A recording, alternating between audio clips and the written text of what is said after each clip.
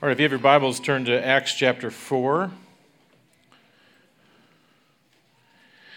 I usually don't do this, but I would, if you were not here last Sunday, like you to listen to the sermon online, if you can, because we're in a 4-week series on corporate prayer.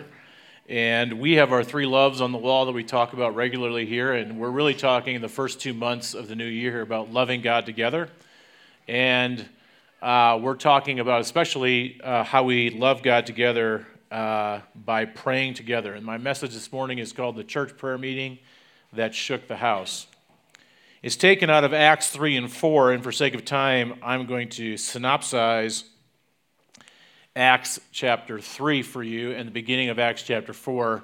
And if you have your Bibles, I'll be kind of walking through kind of the end of Acts chapter 4. But essentially, Christ ascends. He gives the apostles the power to be witnesses to him.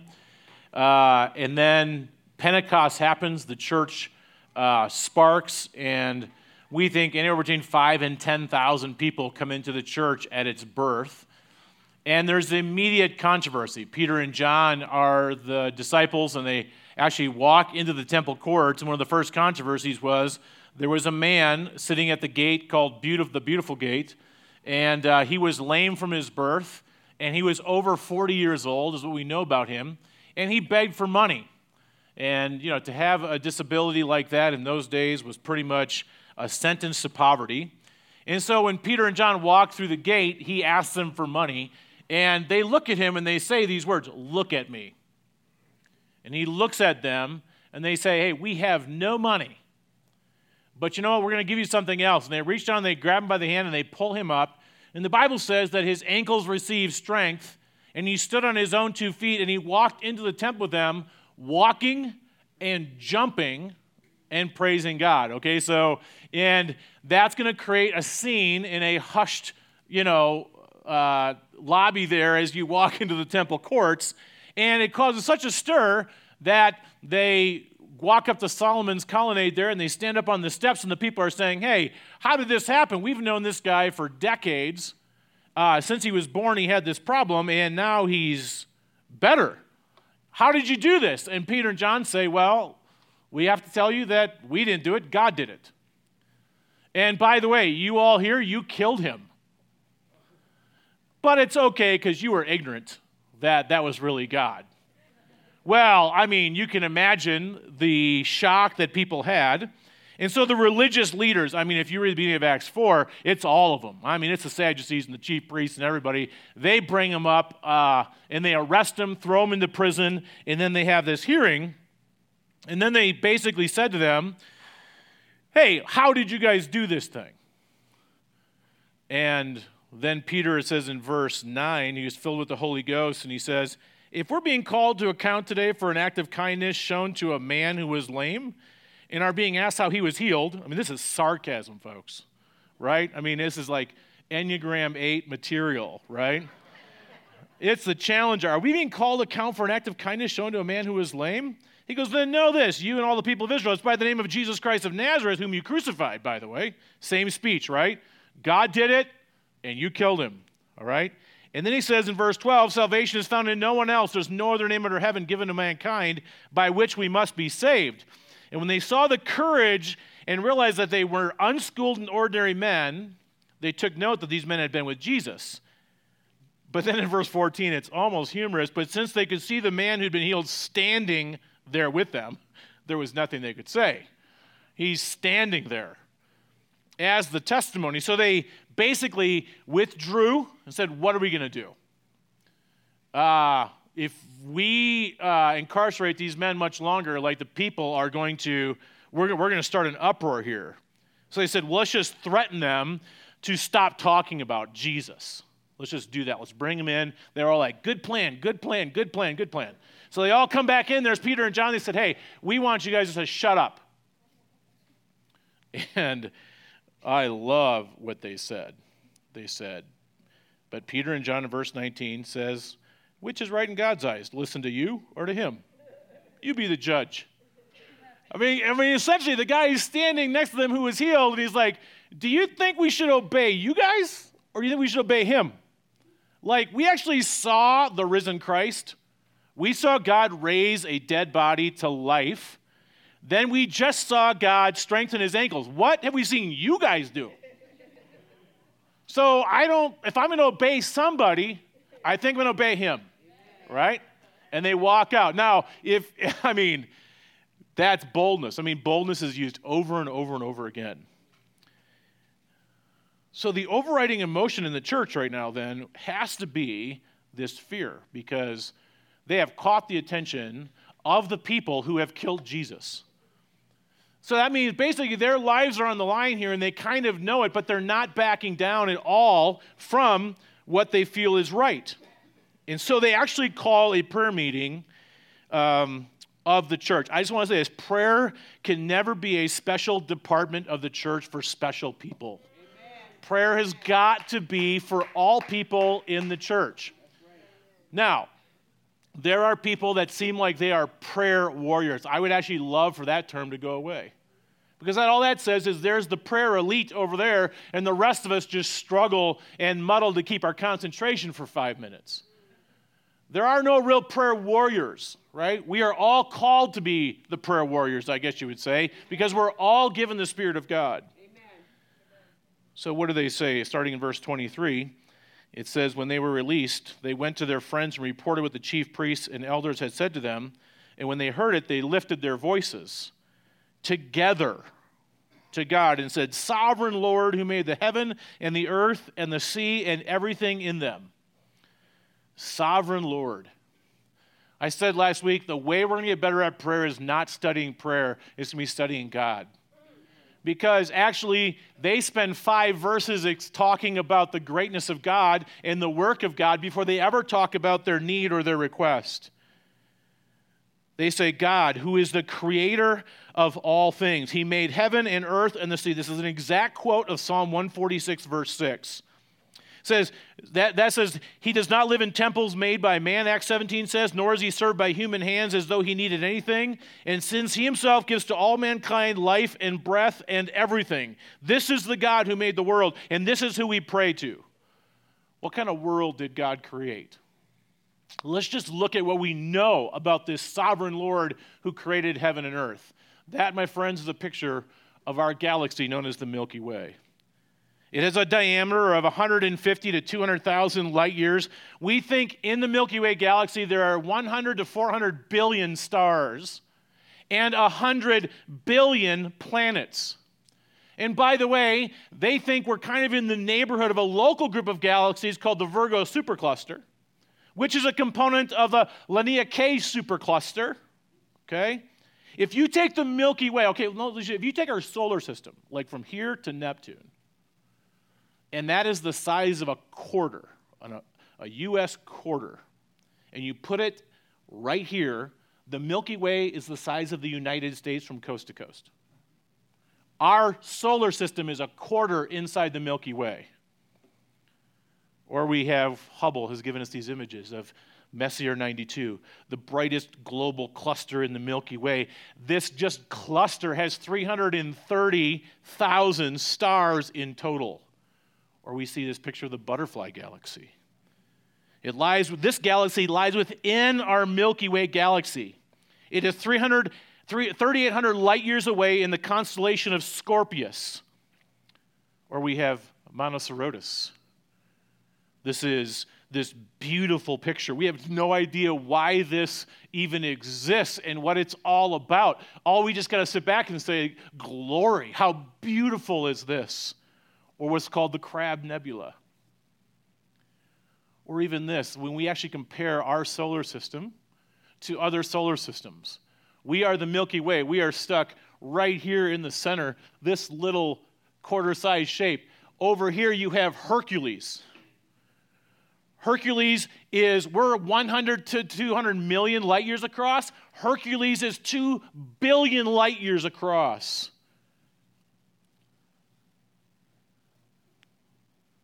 Then Hubble takes this picture, and they basically say, this is a picture that we actually looked deep into the galaxies and deep into space to get a slice of the cosmos, they said. They call this picture a core sample of the universe that cuts across billions of light years. It took Hubble, folks, 800 photos to get this photo and 400 trips around the Earth to get this photo. And they now think that this photo alone has 10,000 galaxies, but it is a core sample. We used to think we had 176 billion other galaxies. Now they realize with this core sample, as they expand it out, Forbes says, we think now we know how many there are. But there is 90% more than we thought. There are actually 2 trillion galaxies. There are 2 trillion Milky Ways. Folks, this is amazing. And I say that because we got to study God, because we sometimes take our little problems to God and say, God, can you help me find a new job? I think he's insulted sometimes that we would be so stressed about it when he put out 2 trillion galaxies, that thousands of years of human progress, and we still can't hardly take a picture of it and grasp its depth. But even then, this God who is cosmic, who created at least 2 trillion galaxies, and we sit on the quarter, we're like the nose hair inside the man's face on the quarter as Earth. And he's the God of the 2 trillion galaxies. But the Bible says, you know what? He also knows the birds. He actually knows when a sparrow drops to the ground. There are 1.4 billion sparrows in the world. And the God of 2 trillion galaxies knows every single one of them. I don't know if you've watched BBC's Our Planet.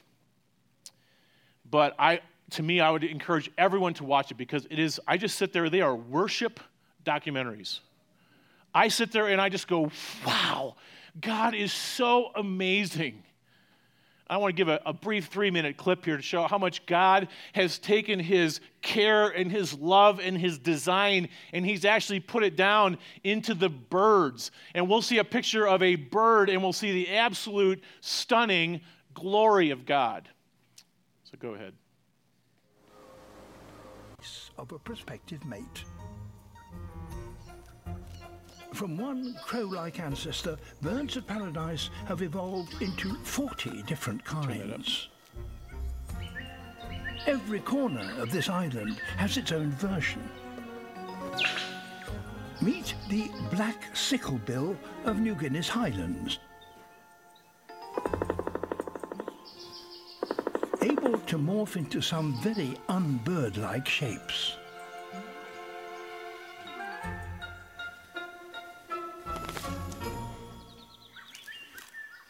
Each male bird of paradise has a unique display for attracting mates. And none is more extraordinary than the one that takes place on this stage. Guys, take note of this scene. It's very important. For the owner, a western parotia, there's work to be done first.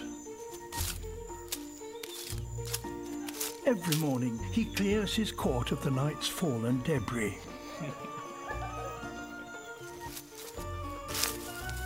It's a vital chore if he wants to attract a mate.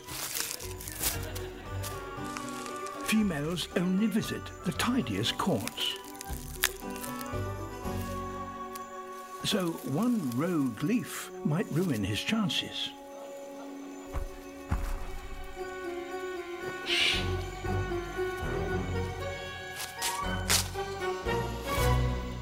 Perfect.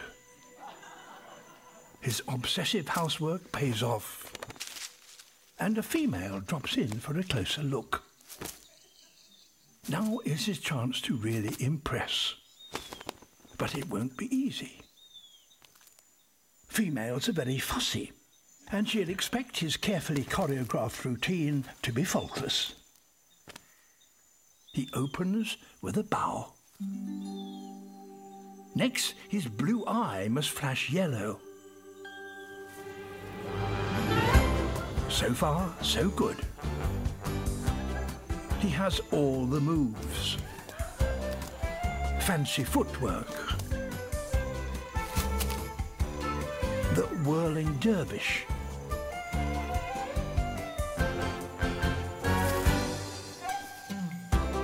The head plume shuffle with spin. Her erect head feathers and quivering wings are a very encouraging sign.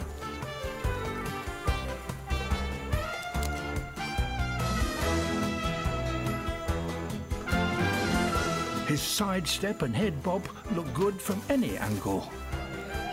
But his crowning glory can only be appreciated from her perspective.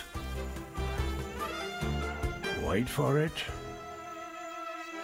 There it is, a flash of his iridescent throat patch. Her excitement grows.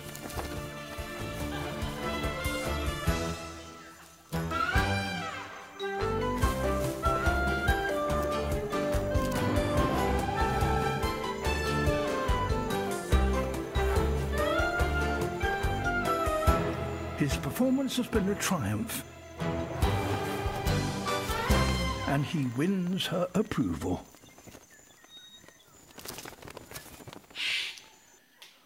Yeah. Anybody try that on Valentine's night? I was at Valentine's dinner. I couldn't get my neck to glow. So just think of a God. Why did he do that? That in some ecosystem somewhere in this world, this little dance goes on that for thousands of years nobody ever even saw. And now we're sitting here and saying, oh God, sovereign Lord, creator of the galaxies, creator of the birds. Why does he do that? To give him glory. Amen. I remember the first time I dipped under the water scuba diving, and I remember Josh Larson said to me, we got up out of the boat, and he said, God could have made that all brown. Why did he make it so colorful down there? Why? Because it gives glory, and it says there must be this grand mind behind this who loves the world and who loves us. Amen. And then it says in verse 25, who through the mouth of our father David, your servant, said by the Holy Spirit. That seems like a throwaway phrase, but this is essentially what God's love shows us. That God didn't hide himself so that we couldn't see him. He revealed himself, and that's really the process of inspiration. God, through the Holy Spirit, spoke to David and revealed himself and showed us what he thought and what he thought was important and how we should live life. So God is the sovereign creator, but he is also the revealer of himself. And then they quote the Old Testament here in Psalm 2, and it says, why do the Gentiles rage and the peoples plot in vain? The kings of the earth set themselves, and the rulers are gathered together against the Lord and against his anointed. For truly in this city there were gathered together against your holy servant Jesus, whom you anointed, both Herod and Pontius Pilate, along with the Gentiles and the peoples of Israel, to do whatever your hand and plan had predestined to take place. They're saying, you had this phenomenal plan in place that was according to your sovereign will. And we recognize it, that even on the worst day of human history, you were behind the whole thing. Most people think of predestination as a reason not to pray. If the plan's already figured out, and folks, God is the supreme historian who's written all history before it ever began. There's no surprises in his will. Then why pray? All I can say to you is this, the early church did not see it that way.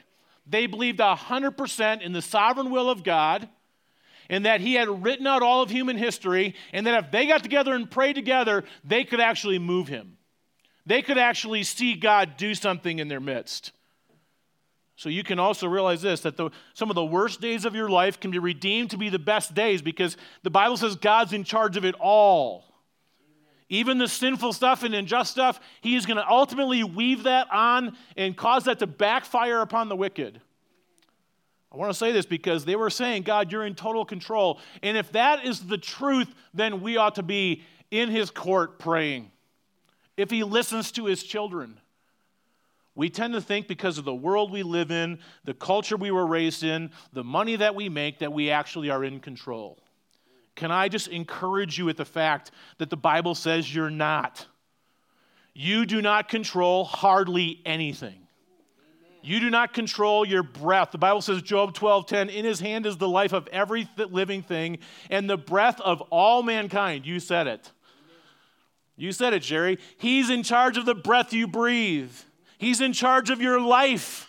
Daniel 5, Daniel speaking to Belshazzar, and he says, you praise the gods of silver and gold and bronze and iron and wood and stone, which cannot see or hear or understand, but you did not honor the God who holds in his hand your life. God holds your life in his hands, and he's in charge of the length of them. I don't care how much you're on that treadmill. I don't care how much paleo stuff you digest, right? Ultimately, the days of your life are determined. God has decreed them, and he has set limits, the Bible says in Job 14:5, that you cannot exceed. That's right. Your day of death is already appointed. And you can't move it no matter how hard you try. You're not in charge of your finances. The Bible says God's the one who makes rich, and God's the one who makes poor. The Bible says even the people who throw lots, every decision of the lot, the gambler, is from the Lord. Your direction, your ways, Jeremiah 10:23, I know, O Lord, that the way of man is not in himself. It is not in man who walks to direct his steps. That even the bad things that happen, Isaiah 45:7 says, God says, I form light and I form darkness. I make well-being and I create calamity. Amen. This is the God of the universe. We all have heard that verse around election season that God's the one who controls the elections. He's the one who sets up kings and tears them down. And that when they get into office, the king's heart is a stream of water in the hand of the Lord, and he turns it where he wants it to go. That changes your rage factor, by the way. You don't have to get as worked up as the rest of the society is. Ephesians 1:11 says, in him we have obtained an inheritance, having been predestined according to the purpose of him who works all things according to the counsel of his will. That God has a will that will ultimately prevail in the universe. You say, well, you haven't talked at all about prayer. I think this is everything about prayer. Yet that if he made Hercules, the galaxy that's 2 billion light years across, and he makes a dancing bird, but he says, you are the apple of my eye. And when you come and talk to me, I listen to you, I think it has everything to do with it. Amen. So what did they request? It says, they lifted their voices together. And when they heard it, when they heard the need, and they were putting themselves in the shoes of Peter and John and going, man, if I were them, I'd be scared to death. I mean, this is months after Jesus is crucified. The knee-jerk reaction of the early church was prayer. I think Sarah Root. In the years I've known Sarah Root, she always walks up in her kind voice after Jason has made a plan. She goes, do you think we should pray? I go, God, give me that reflex reaction. I've got this disease in my heart that immediately when I see a need, I make a plan. But there is no plan as good as the power of God. Because God can supersede it all. So we call a church prayer meeting. We call a church prayer meeting. And when I say that to people, inside emotionally, 90% of church congregants kind of die. Have you been to church prayer meetings? I've been to church prayer meetings, folks, since I was 2. Every single Wednesday night till I was 33 years old, I went to a Wednesday night prayer meeting. And they were the most boring, lifeless times in the congregation that I've ever had in my life. I hated Wednesday night prayer meeting.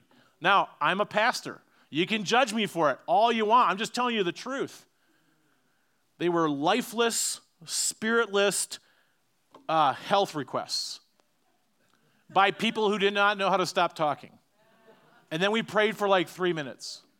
And we walked out, and I said, there's got to be something better than this. Maybe we could take, I mentioned this last week, the script from a little church in southern Germany, pastored by Count Zinzendorf, and the church was kind of fighting a little small church. And that church had little gathered there in southern Germany, and August 1727, they finally had a communion service, and the warring factions of the church came together. And out of that was birthed a 24-hour prayer meeting that started 2 weeks later that lasted 100 years without stopping, with 24 single men, 24 single women, divided it up, and launched the greatest prayer movement in world history. Small little church. Pete Grieg in Red Moon Rising says, along the way we've discovered that prayer, the spiritual discipline that plagues us all with boredom and guilt, is in fact a laboratory of new possibilities, a launch pad for the wildest and most preposterous of dreams. Can we look at prayer that way? That if we get a God who can make Hercules and a dancing bird that can make his neck light up, then perhaps prayer and talking to him ought to be a little bit better than a list of health needs of my aunt in Maryland? It's got to be better than that, folks. I'll pray for your aunt in Maryland. But I want to see God, right? I want to see God show up. So let's look at prayer more as a menu.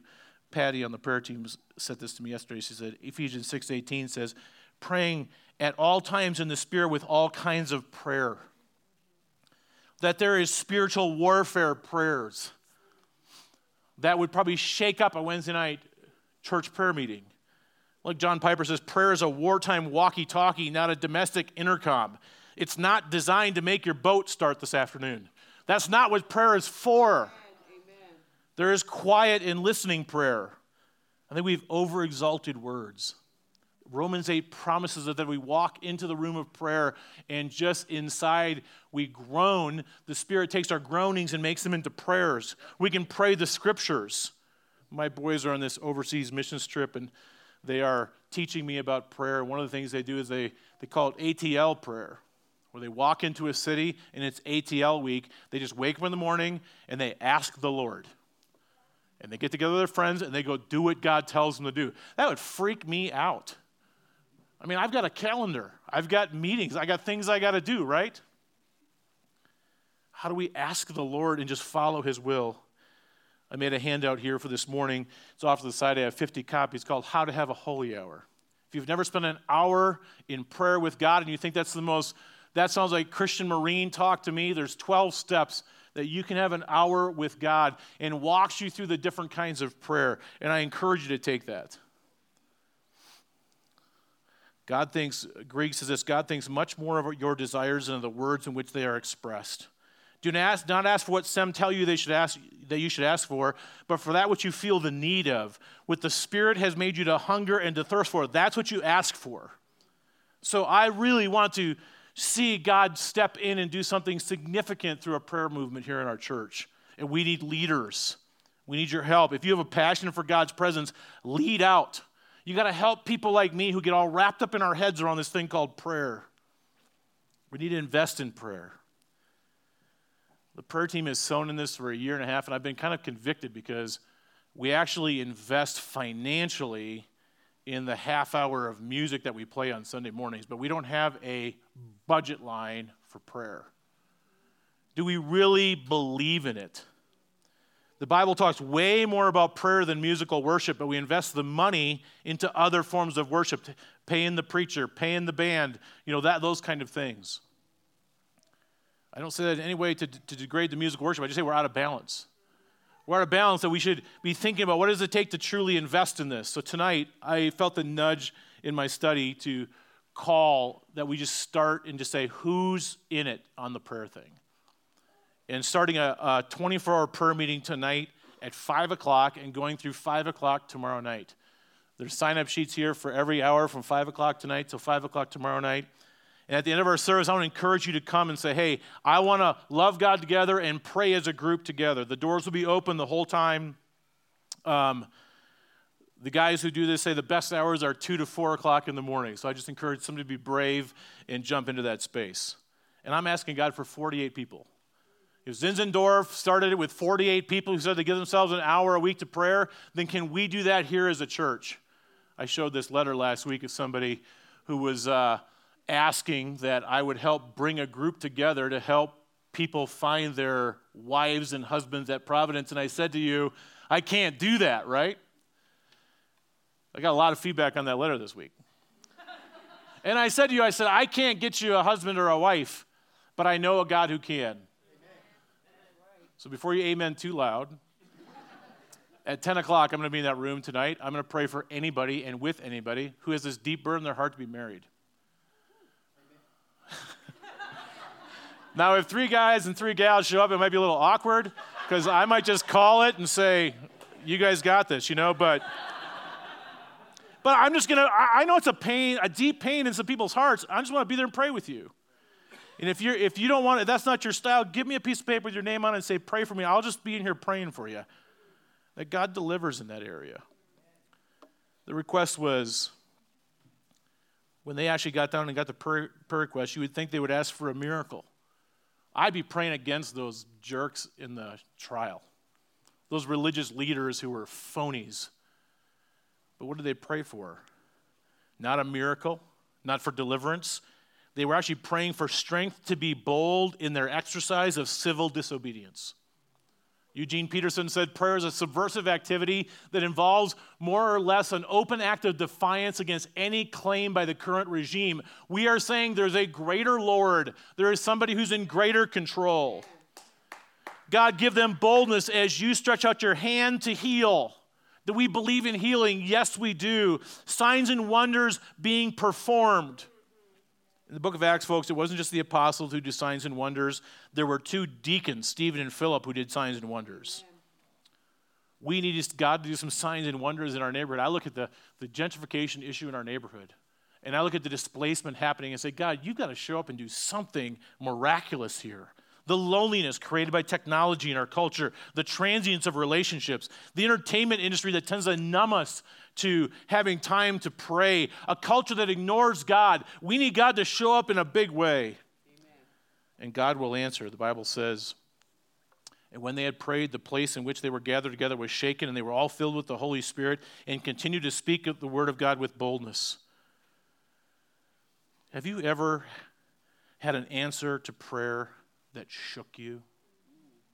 How many raise your hand and say, there has been a time in my life where I reached out to God and he answered a prayer and it shook me? Raise your hand. Raise it up high. Okay? Well over half the crowd has experienced this moment where God shook them to their core by the fact that he answered the prayer. God longs to show himself to his people. Amen. Anne Lamott, the author, wrote a book on prayer, and she called it Help, Thanks, Wow.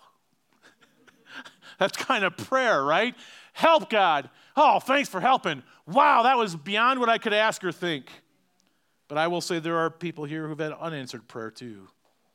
And I want you to know that God will sometimes rescue you from the pain, and we call that a miracle. But sometimes God will actually get down in the valley of the shadow of death and walk with you, and that's just as great of a miracle. The place was shaken. There was a tangible sense of God's presence. Folks, I just hunger for more of God in my life and in this church. We are Providence Bible Church, and we hold doctrine really strong and the word really strong. Do we hold an urgency for the presence of the Holy Spirit just as strong? This is the concoction. This is the mix that we want to see here. Do we really desire God and want to be in his presence? And the Bible says they were filled with the Holy Spirit. What is this? This is just a fresh filling and renewed awareness of the Spirit's power and witness in their lives. I was listening to a sermon by John Tyson out of New York, and he talked about the stages of God's work in the church.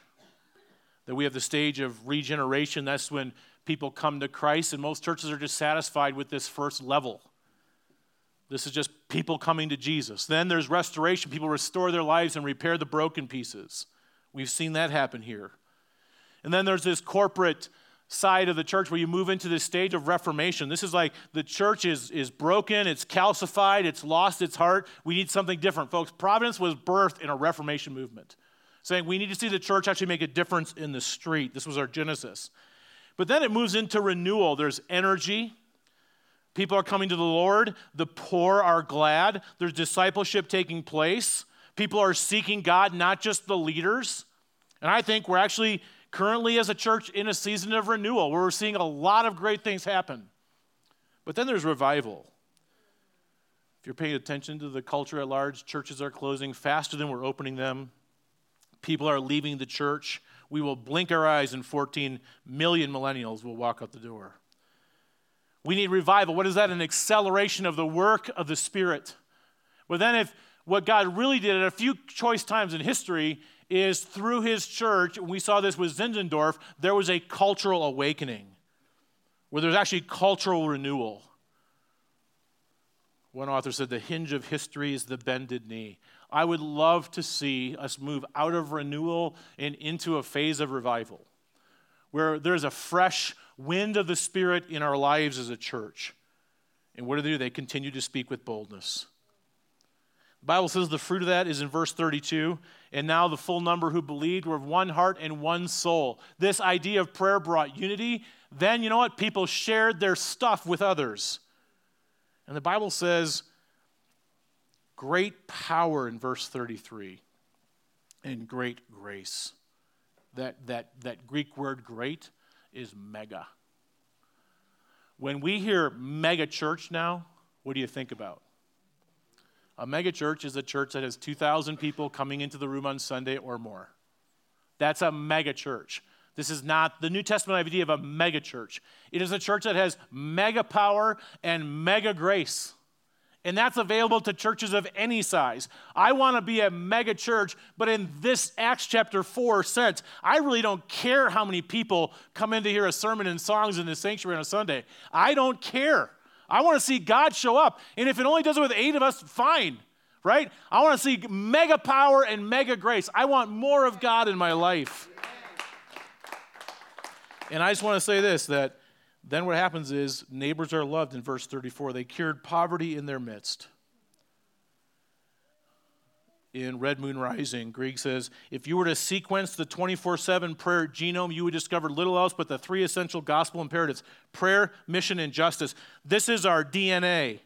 With it, we can change the world. Without all 3, we're merely a bunch of second-rate social workers pursuing justice without prayer, secondhand salesmen of religion without justice, or pious hermits so focused on heaven we lost all earthly usefulness.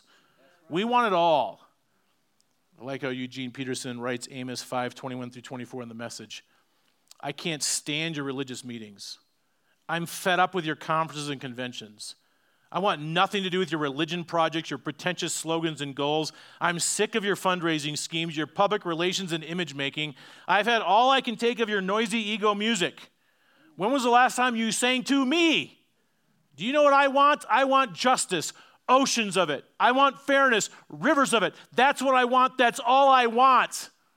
That's a prophet, Amos chapter 5. So this is our challenge. And I say this, we can't maintain this on our own. The Bible says we have the same spirit that the early church had. We have the community of faith which sustains us and encourages us, and we have Jesus. The Bible says in Hebrews, he is a sympathetic high priest. The idea of sympathy there is he feels in his heart like we feel. And the Bible says he was tempted in every point like we were. So every temptation you've ever had in prayer, Jesus had it. And he feels your feelings about prayer. And we have the throne of grace, and the Bible says we can go to the throne of grace and find mercy and grace to help in time of need because we have Jesus. It was 2 years ago that 2 women in our church who were visiting came off of a 1-year missions trip. And I sat at Starbucks and I looked at all their pictures. And they didn't talk about the different territories and the refugees they were helping in Greece and all that. They mainly just talked about the presence of God that they felt on that trip. And that was known as the world race, and now my 2 sons are doing that thing because of their influence. So I asked them to close the service today by coming up. We actually have 3 people that have been on that trip, Cam, Nicole, and Anna. And if they would come and talk about what God taught them about prayer. And I think when you hear it fleshed out in their lives, perhaps it becomes a little more accessible to you when you think about prayer. So you guys come on up.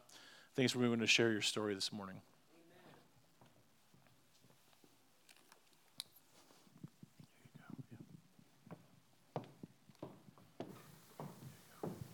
Hey. Good morning. Hey, good morning. So Jay asked us to share a little bit about our experience on the world race. The 3 of us went in 2015.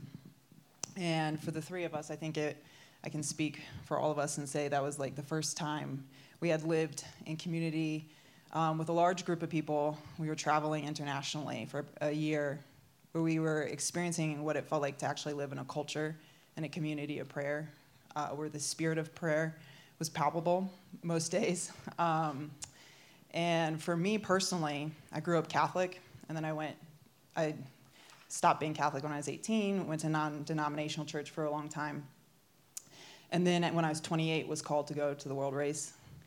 And a huge fear that I walked onto the world race with was this whole thing where you pray over people. Like you say your prayers out loud over people. And the Lord started that breaking of a lot of lies I believed, that I wasn't spiritual enough, that I didn't have enough wisdom. I didn't understand why some people prayed for so long. I'm a very efficient person, and I only have a few things to say, and that should be enough, right? And there were a lot of lies wrapped up in that. And the Lord began almost immediately, September of 2015, breaking off those lies of that we all walk with the same power and authority of God. Amen. And we all can speak. We can ask God in His holy name for things, and we can pray over people. And that changed my life. Fast forward to October. So to give you a story that fleshes this out, October we were in Macedonia, Anna and I together, and long story short, Anna got bronchitis, and then she had pneumonia, and she was bedbound for 10 days, and we had these 3 flights of stairs we had to go up. And she literally could not go downstairs or upstairs without, becoming short of breath. So she was, confined to this 3rd story in Macedonia. And she couldn't go to ministry, all this kind of stuff. So she came to me, and I'll let her speak a little bit more to this, but she came to me and was basically, I think you're day 5 or something. I don't even remember. She was halfway through, just being secluded, essentially. And she was just feeling really down. And she came to me and was telling me kind of what was going on, a lot of lies she was battling, depressive thoughts, that kind of thing. And she was just like, can you pray for me? Or something along those lines. And I felt that I needed to pray. And I look back on it now, 5 years now, later, and I didn't realize this at the time, but I had entered into a space of essentially spiritual warfare, right? And I was being asked to partner with someone in that. And I felt ill-equipped. However, there's something that happens when you're in these communities where you're just like, but I do live in this power. So I stepped into that space, but I felt a heavy prompting that it couldn't just be me. It had to be the rest of our team, and we had 7 other people with us. And I remember going downstairs and just kind of in tears and saying, we need prayer now. And so they all came upstairs, and I'll kind of let you take it from there, and prayed over Anna. Yeah, I think you covered that really well. I was in that space that was more than just, my lungs need healing, right? It had affected my mind and my spirit to the point where I was sliding down that depression area and just getting that attack from the enemy, and you're not worth it, and what are you here for? They were doing my favorite ministry, guys. They were working with special needs children, and that was my jam, and I couldn't even go because I was stuck in bed. And I was really scared, and I didn't know how to ask. And my brain was saying, ask your team to pray, ask your team to pray. And I couldn't even get out of my mouth. Instead, the Holy Spirit gave it to Nicole, and she said, I think we should ask the team to pray. And so she went downstairs, got everybody. Even at that point, there's someone who will admit, I wasn't really in the mood to pray, but I guess we should probably do this, right? And everyone came together, and they came upstairs, and I couldn't get any words out of my mouth. I couldn't pray at that point, and they just did it on my behalf. It's very powerful. The coolest part, beyond that community, that relief that someone stepped in on my behalf and helped me with the prompting of the Holy Spirit, was that it led into multiple hours of prayer for our team. And it wasn't just us. It was from the Holy Spirit prompting us into prayer. And none of us woke up that day expecting to have a 2-hour prayer meeting for each other. But we started praying over each other's identities, and tears, and a lot of healing happened just because someone stepped out and said something. So a very practical testimony. But just pausing and being able to, even Nicole's boldness to step up and say, I'm not comfortable with this, but this is what I think we should do. Mm-hmm. Yeah. So that was one way it looked. Cam's going to talk about some other ways that it looked. Yes. We did at the same time, but I was on a different team, if you will. So we have very similar experiences, but across different countries, which is really neat. And Jason asked us, what was the spirit of prayer on this world race? And a big part of the spirit of prayer was actively engaging in the listening side of it. I too came from Methodist church. Literally, there's 8 rules of worship in the front of the hymnal. No hands up, nothing. So anyway, just this whole concept of praying out loud and all this stuff, very foreign to me. What is going on? And but especially this listening prayer. And there's actually a book here. Anna's going to hold it up by Seth Barnes, and we would really encourage any of y'all, if you would be willing to or wanting to actively engage in listening prayer. It's a wonderful book. Seth Barnes is the founder of the World Race. But real quick, it's called The Art of Listening Prayer. Oh, excuse me. Yes. Yeah, you can get it on Amazon. Yes. It's a 30-day Devo type thing if you want to practice what it means to have a two-way conversation with the Lord. Yes, and so we on the race we really fought to jump into this listening prayer, and it's literally, coming together and praying into the time. Holy Spirit, we just pray that you would just cover us in this moment, and we just ask that you would open our ears, open our hearts, open our minds to what you are doing. And so just like Jason was saying, these ATL weeks, I did a whole month of it, but you just wake up in the morning, get going, come together. Okay, Lord, what are you doing here? What are you calling us to do? And it's super hard, but we would just sit and listen.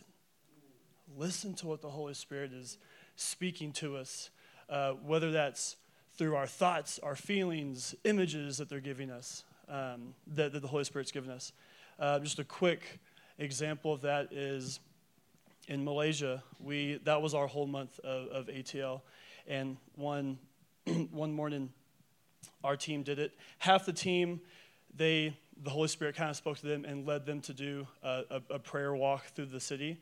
And me and my partner, SB, the Holy Spirit kind of spoke to us and said, go love on some people. Physically love on people. And we're like, what is that? And it's like, give them hugs. Sweet. We can do that. And so we did the thing. We went to the store, got the poster, said free hugs on it. And we're in the middle of Kuala Lumpur in the front of the Petronas Towers waving these things around. And it was super sweet. People came up to us, gave us hugs. Some people asked what we were doing, some people didn't. But through that, this sweet girl, our age, she asked what we were doing, and we told her, and she said, I've been wanting to like get to know this God, this Jesus person. And we led her through prayer, and she eventually accepted Christ the next day. And it was just a beautiful way that the Spirit moves through us. And we wouldn't have been able to do that if we didn't just sit and listen. So I say that was a huge spirit of prayer on the race, was actively listening to what the Holy Spirit's doing. And I just want to mention a couple other ways that we would corporately pray. Is we would do this really cool thing called waterfall prayer, where you all come together. Let's say we're going to pray for Nicole's knee, it's hurting or whatever, or we're going to pray for a prayer movement in the church, and you all pray together all at the same time out loud. It's really weird at first when you're not used to it, but it's super cool, and it's very, very powerful. So we would do that. Another thing we would do is laying of hands. We would lay our hands on each other, pray over someone that's going off to another country, or praying over our ministry hosts that we were leaving to leave them with the Holy Spirit and with good wishes moving forward. So those are just a few ways that we actively engaged in corporate prayer on the race, and it's very, very powerful. Yeah, and I think just to tie it all together is that praying, making this an active part of your life, challenged, I think, the three of us deeply. It challenged us, and it put us in a very I felt uncomfortable on the race all the time. I felt like you became comfortable with being uncomfortable, and it pushes you to a deeper intimacy and space at the present, what it feels like to be at the feet of God, collectively with other people, and like the Lord shows up. So, Amen. Amen. Thanks, guys. So we're going to close like we did last week with being comfortable with being uncomfortable. And that we're not just going to teach about it and teach about prayer and not do it. So we're going to close the last 10 minutes of the service by encouraging everybody to go to corporate prayer. This is basically the sanctuary laid out. We're looking for leaders to help lead a prayer movement. I'm going to go over there and pray with you. Up here, you can sign up for the 24-hour prayer meeting. We're praying for 48 people. Over here, if you need healing, physically, emotionally, spiritually, Jeff Cook will be here with the oil. If you just need prayer and you want someone to lay hands on you, you just stay seated in the center section. A couple of our prayer team members will be there. If you'd like to pray for revival and awakening in our church and our city, there. The Aurora Church plant, back by the interpretation booth window. And then if you want to pray that God sparks a prayer movement in this church, go out these doors and you can pray outside or inside the prayer room together. And let's become a praying church and ask God to do something here. I recognize this makes some people feel super uncomfortable. Kevin, thanks for giving us great space to be shy. You don't have to pray, but I'd like to push everybody to be part of a group and not just take the easy way out. And just if you just got to listen and say, God, I'm just going to be here in this space. I want you to work through me. We just don't want to be a normal church, folks. I mean, I am so sick of what has become church that it's like I just want more of God. I want to see him show up in a unique way. I want to see God do the stuff he did in the early church. So please, if you're going to come to the prayer meeting, come and sign up. That's 5 o'clock to 5 o'clock all the way down here in order, and then move to your groups. And then we will close in brief prayer after that, and we'll go on our way.